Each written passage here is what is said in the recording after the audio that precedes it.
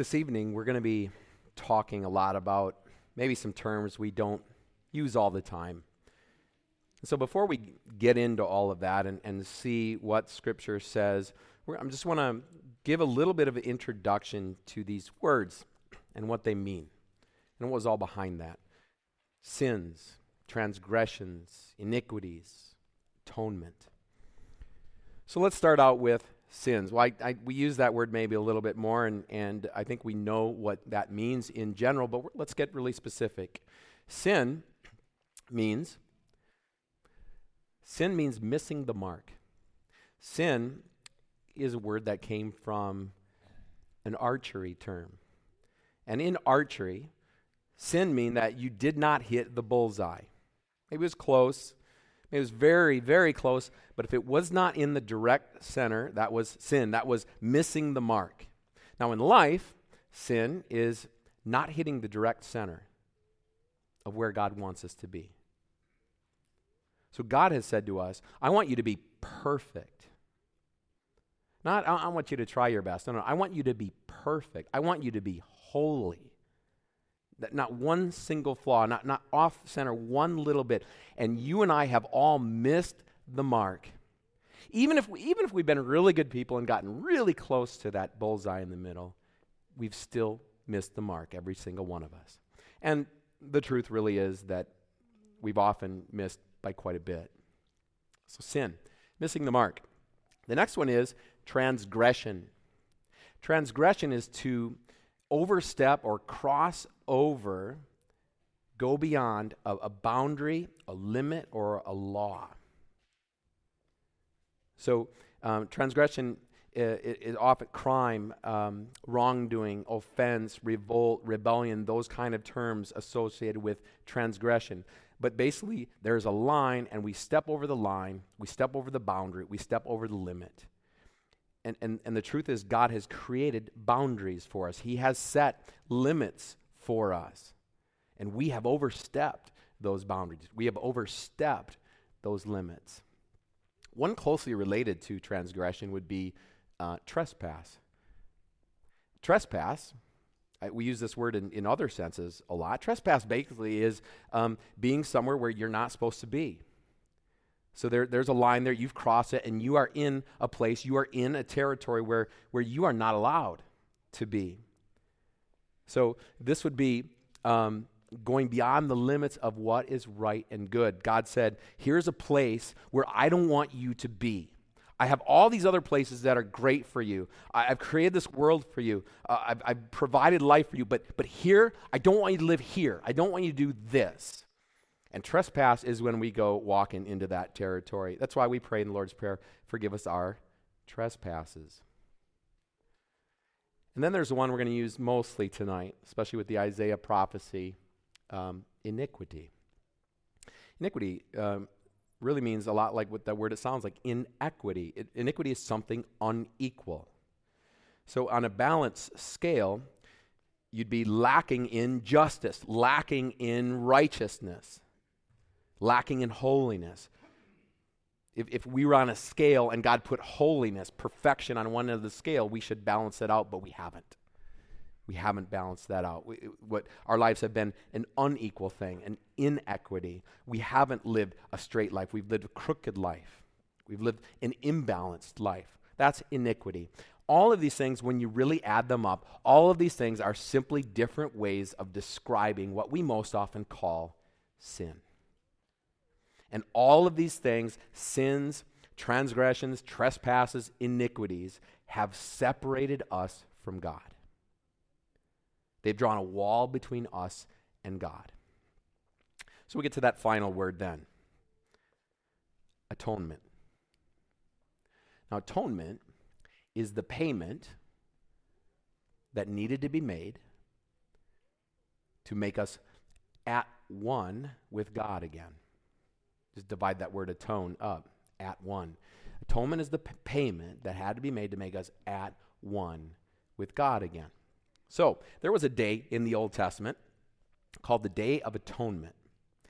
And the Day of Atonement was kind of the highlight of the year for the Old Testament believer. It was on the 10th day of the 7th month, and it was also called, maybe you've heard of Yom Kippur, Day of Covering of sins. But official term, Day of Atonement, the day of making the payment to make us at one with God again. So on the Day of Atonement, something very special happened. You can kind of see back in there just a slight picture of the tabernacle, but in the middle of that tabernacle there is the most holy place. Square room, and in that most holy place was the Ark of the Covenant, which symbolized the presence of God. And now a curtain separated the most holy place from the holy place, from the rest of the tabernacle, and no one could go in the most holy place because God's presence was in there. That's where God was, and God is perfect, and he's holy. No one could go in the most holy place. God was there. Now, one person, the high priest, could go in one time a year, and it happened to be on the Day of Atonement. This is the day that the high priest could go behind the curtain into the most holy place and approach the Ark of the Covenant, the presence of God. But he didn't just go walking in there. He had to do something. So the day began by the high priest sacrificing a bull for his own sins. So he had to sacrifice the bull, and he carried the blood of the bull back behind the curtain, and that's how he approached the presence of God.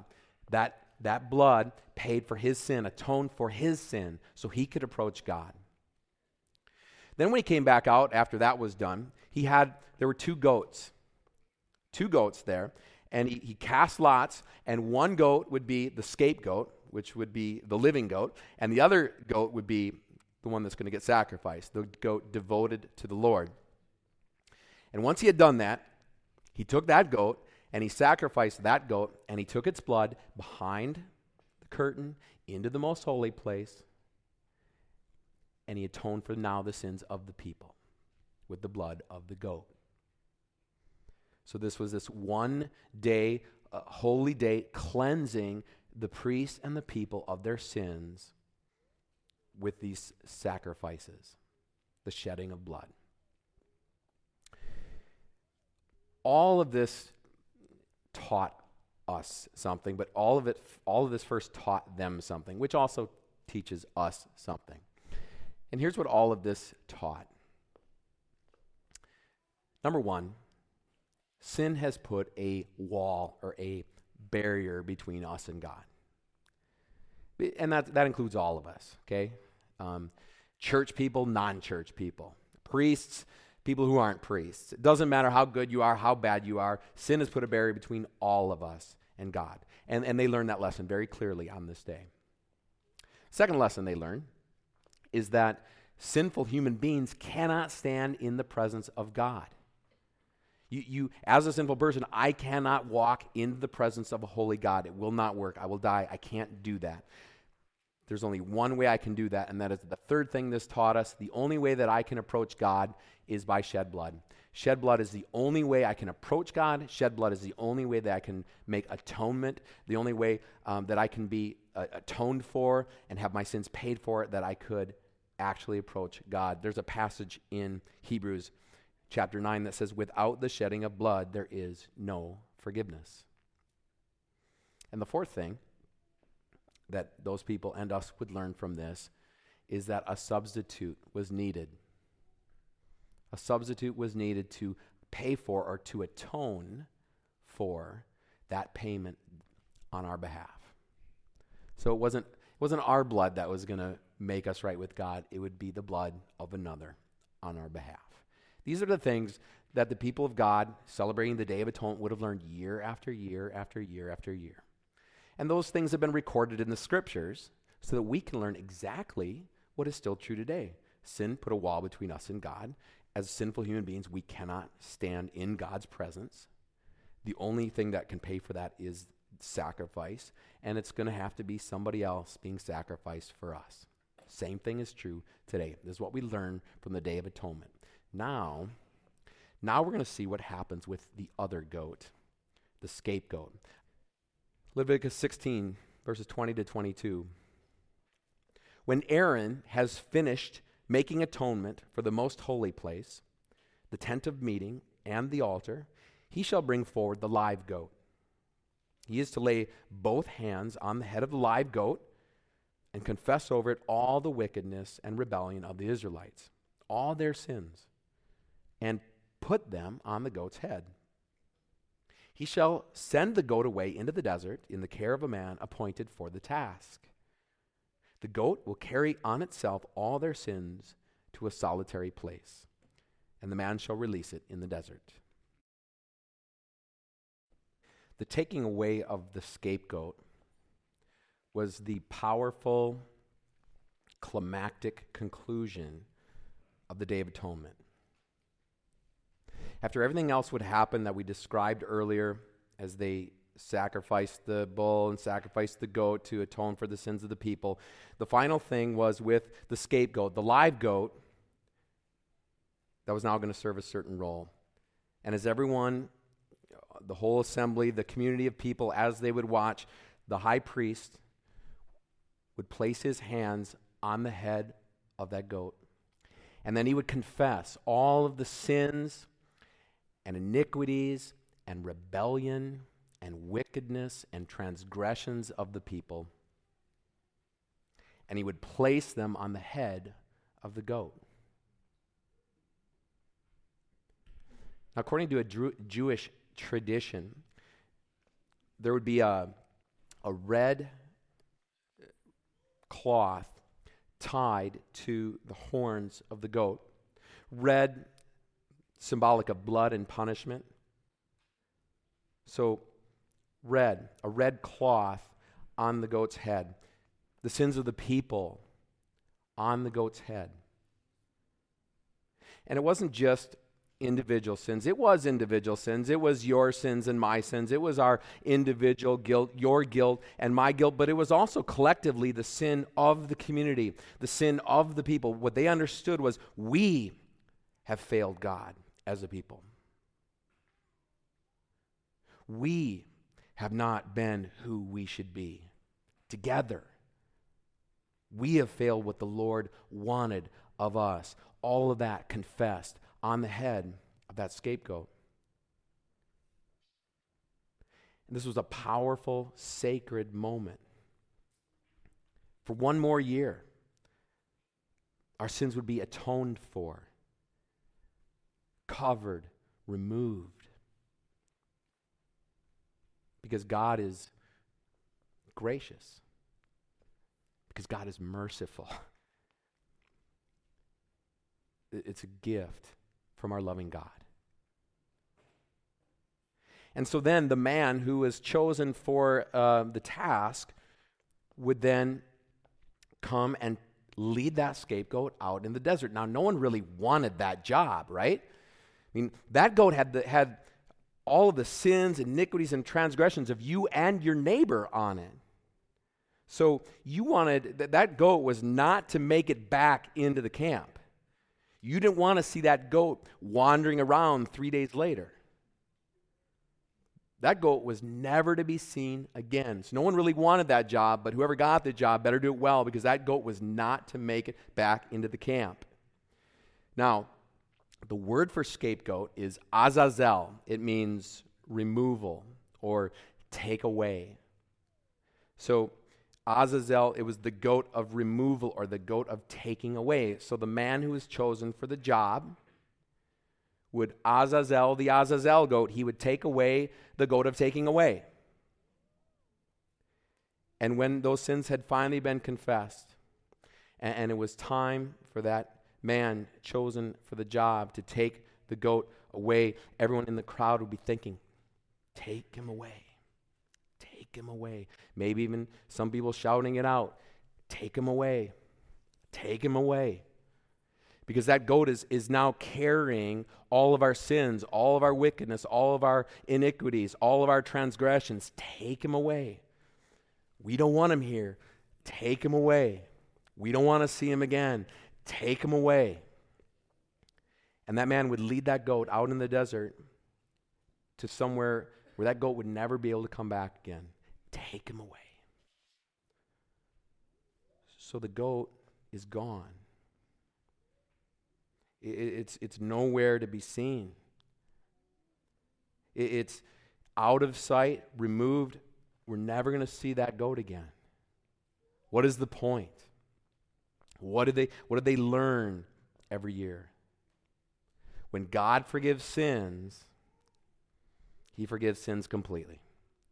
When God removes sins, he does so completely. Those sins are gone for good. When God takes our sins away, he takes them away. They are gone forever, gone for good. Now, fast forward.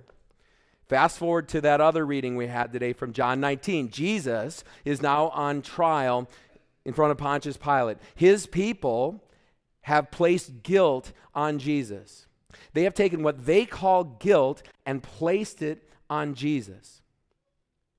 They have said he's guilty. They want him to die. They have taken what they call guilt and placed it on Jesus. And the soldiers then took a crown of thorns and smashed it down on Jesus' head. And now if you get a crown of thorns smashed down on your head, what color does your head start to turn? Red. Red. And then we read this, didn't we, from verse 15? Then the crowd started shouting, "Take him away! Take him away!" So if you're Jewish and you've been celebrating the Day of Atonement for a while, like every year of your life, you're going to make a connection here, aren't you? Because Jesus, who you and the people have put your guilt on, whose head is covered in red, not cloth, but blood, is now surrounded by a group of people who are shouting, "Take him away. Take him away. Azazel, Azazel, take him away." And then he is led outside the camp carrying the sins of the people. Jesus is our scapegoat. He is our scapegoat. And Jesus, in the Day of Atonement, there's one goat that dies and one goat that lives. So Jesus dies and Jesus lives. He's the only one who can die and live. So it took two goats to symbolize what Jesus would come and do for us. One to die, but they couldn't make that one rise up again. So one to die, one to live. One to die, one to carry the sins away. Jesus dies and lives. Jesus is our scapegoat, the one who actually takes sins away. So we go back to the Old Testament now. You are celebrating the Day of Atonement, but you're getting tired because you're thinking, we are going to be celebrating the Day of Atonement next year and the year after that and the year after that. Why? Because people keep sinning. So we're going to have to do this whole thing, all the sacrifices, we're going to have to do it all again and again and again. And you're getting tired. And you're thinking, what if we could just do this once and for all? Man, you know what that would be? That would be good news. That would be good news. All of this, the whole Day of Atonement, really everything we read in the Old Testament, all of this was pointing ahead to a Savior who would pay for sin once and for all. The prophet Isaiah wrote about him. He wrote, "The Lord has laid on him the iniquity of us all." The Lord has laid on him the iniquity of us all. Friends, all of our sins, all of our transgressions, all of our iniquities have been laid on Jesus. They've been laid on Jesus. And that is what Good Friday is all about. Jesus carrying all of our junk away, carrying our sins away, carrying our transgressions away, carrying our iniquities away, carrying all of that garbage away. Once and for all, gone, out of sight, never to be seen again. Maybe you think I'm just making some of this up, but the scriptures actually finish the story for us. Listen to these passages from Hebrews. Chapter 10, verses 1 to 4. The law is only, and that's talking about the Old Testament, is only a shadow of the good things that are coming, not the realities themselves. For this reason, it can never, by the same sacrifices repeated endlessly year after year, make perfect those who draw near to worship. If it could, would they not have stopped being offered? For the worshipers would have been cleansed once for all and would no longer have felt guilty for their sins. But those sacrifices are an annual reminder of sins, because it is impossible for the blood of bulls and goats to take away sins. So those sacrifices, the Day of Atonement, those didn't actually take our sins away. They pointed ahead to the one who was coming to take our sins away. They reminded us of our sins. They pointed out the reality, the importance for us of having our sins removed and why we needed to. They showed us, they taught us about how it would happen, but they didn't actually take our sins away. 11 to 14 from the same chapter. Day after day, every priest stands and performs his religious duties. Again and again, he offers the same sacrifices, which can never take away sins. But when this priest had offered for all time one sacrifice for sins, he sat down at the right hand of God. Since that time, he waits for his enemies to be made his footstool, because by one sacrifice, he has made perfect forever those who are being made holy. In chapter 7, unlike the other high priests, he does not need to offer sacrifices day after day, first for his own sins and then for the sins of the people. He sacrificed for their sins once for all when he offered himself. And what does this mean for us?